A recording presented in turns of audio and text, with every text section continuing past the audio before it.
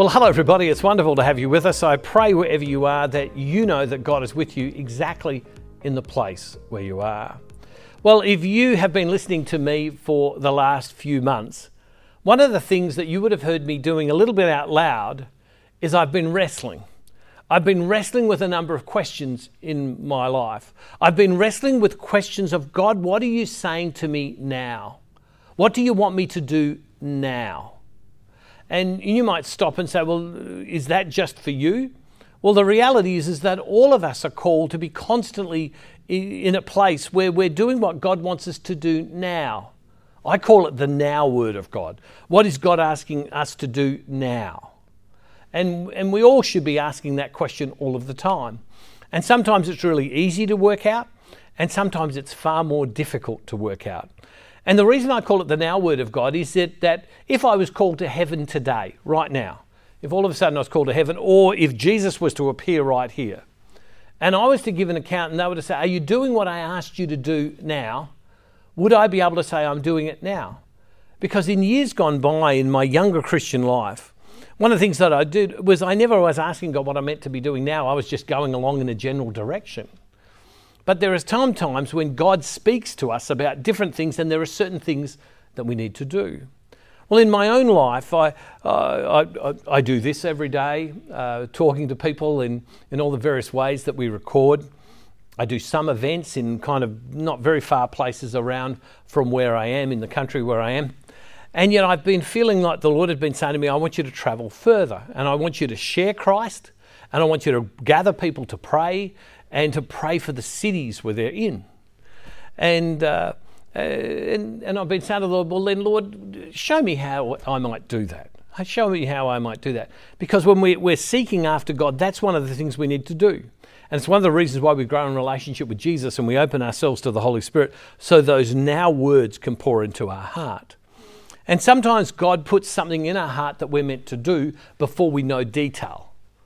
I could tell many stories, as I do, about sometimes God has said to me, I want you to move, and then detail comes later. Well, when I start off every day, and I've been recently, well, for some time now, been saying, wherever you are, God is never far from you, is what I've really been saying is that God is right there with you. He's not very far away. He's right there with you. And there are so many people in so many places where God is who are watching the daily devotionals. And one of those places where there's a large group of people that are watching is in Nova Scotia in Canada, and in Halifax and in the surrounding areas, a place I've never been. And yet there are many people who correspond with us and have been a great encouragement and blessing to me where they are, even though they're a long way away, as there are people all over the world. And it's been on my heart of late to go and to visit and to spend time there, not to just visit for the sake of a holiday, but rather, in a sense, to carry Christ. And of course, we've all got Christ in us, and to receive Christ that's within people, so that we come together around faith and to share with people and to give thanks to God for the people that are there and to encourage them in their faith. Now, you might stop and say to me, so how are you going to do that? Well, the truth is, I don't know just yet.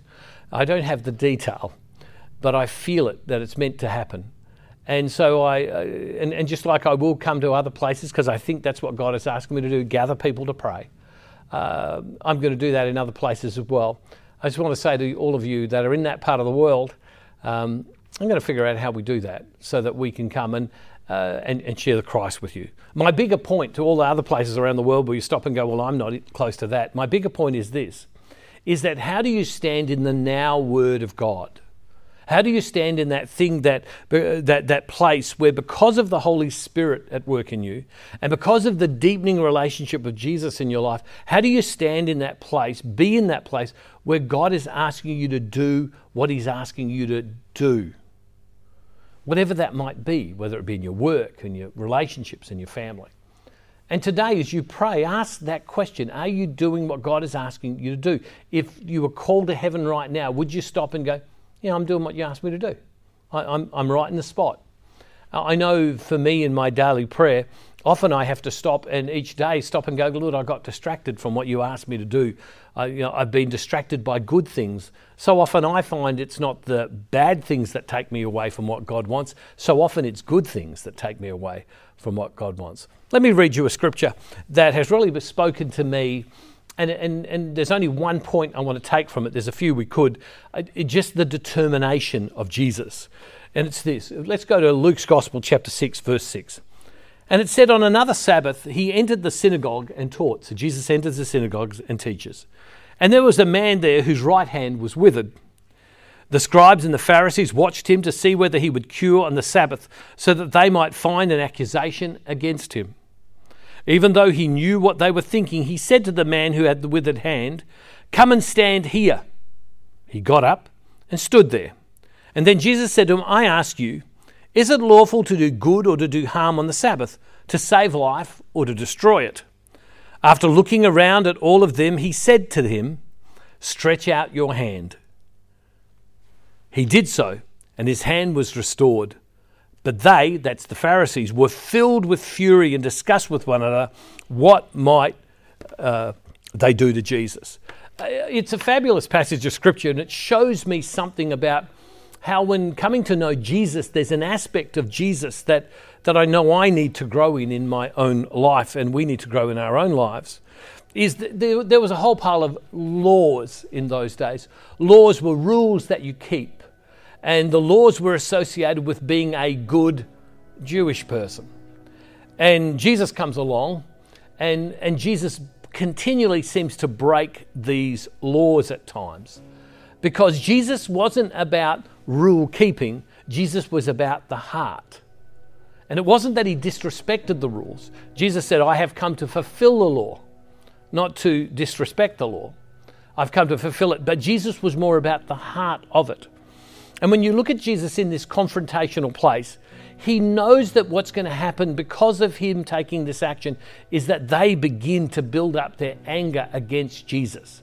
And then in time we begin to read where the religious police, so to speak, that were around that part of the world began to think about not just what they might do to Jesus, but rather how they would kill Jesus in order to stop him. And what I get out of this passage is this determination to do what he knew to be right. And in your prayer today, I want to say this to you. Are there areas of your life where there are things that you are meant to be doing today that Jesus wants you to do today? And you could learn from Jesus' example here that you need to be determined, and there will be a consequence. Maybe not everyone will be happy with your decision. Maybe they will. That you need to make a decision to do something because it's in your heart to do. It's something that you're convicted before God. And if you met God today, he'd ask you, how'd you go with that? Whether it be in your family, your relationships, your marriage, your work, the things where you spend your time, the things that you're doing. There are some things you shouldn't do. There's some things you should do.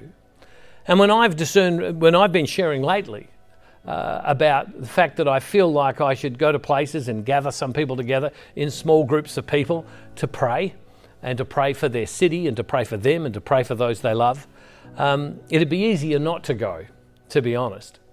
But I feel it's something that I should do.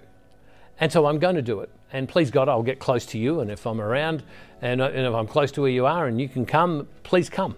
And let's pray together. Let's pray together. Make the focus, let's pray together and ask God to be with us. What is God asking you?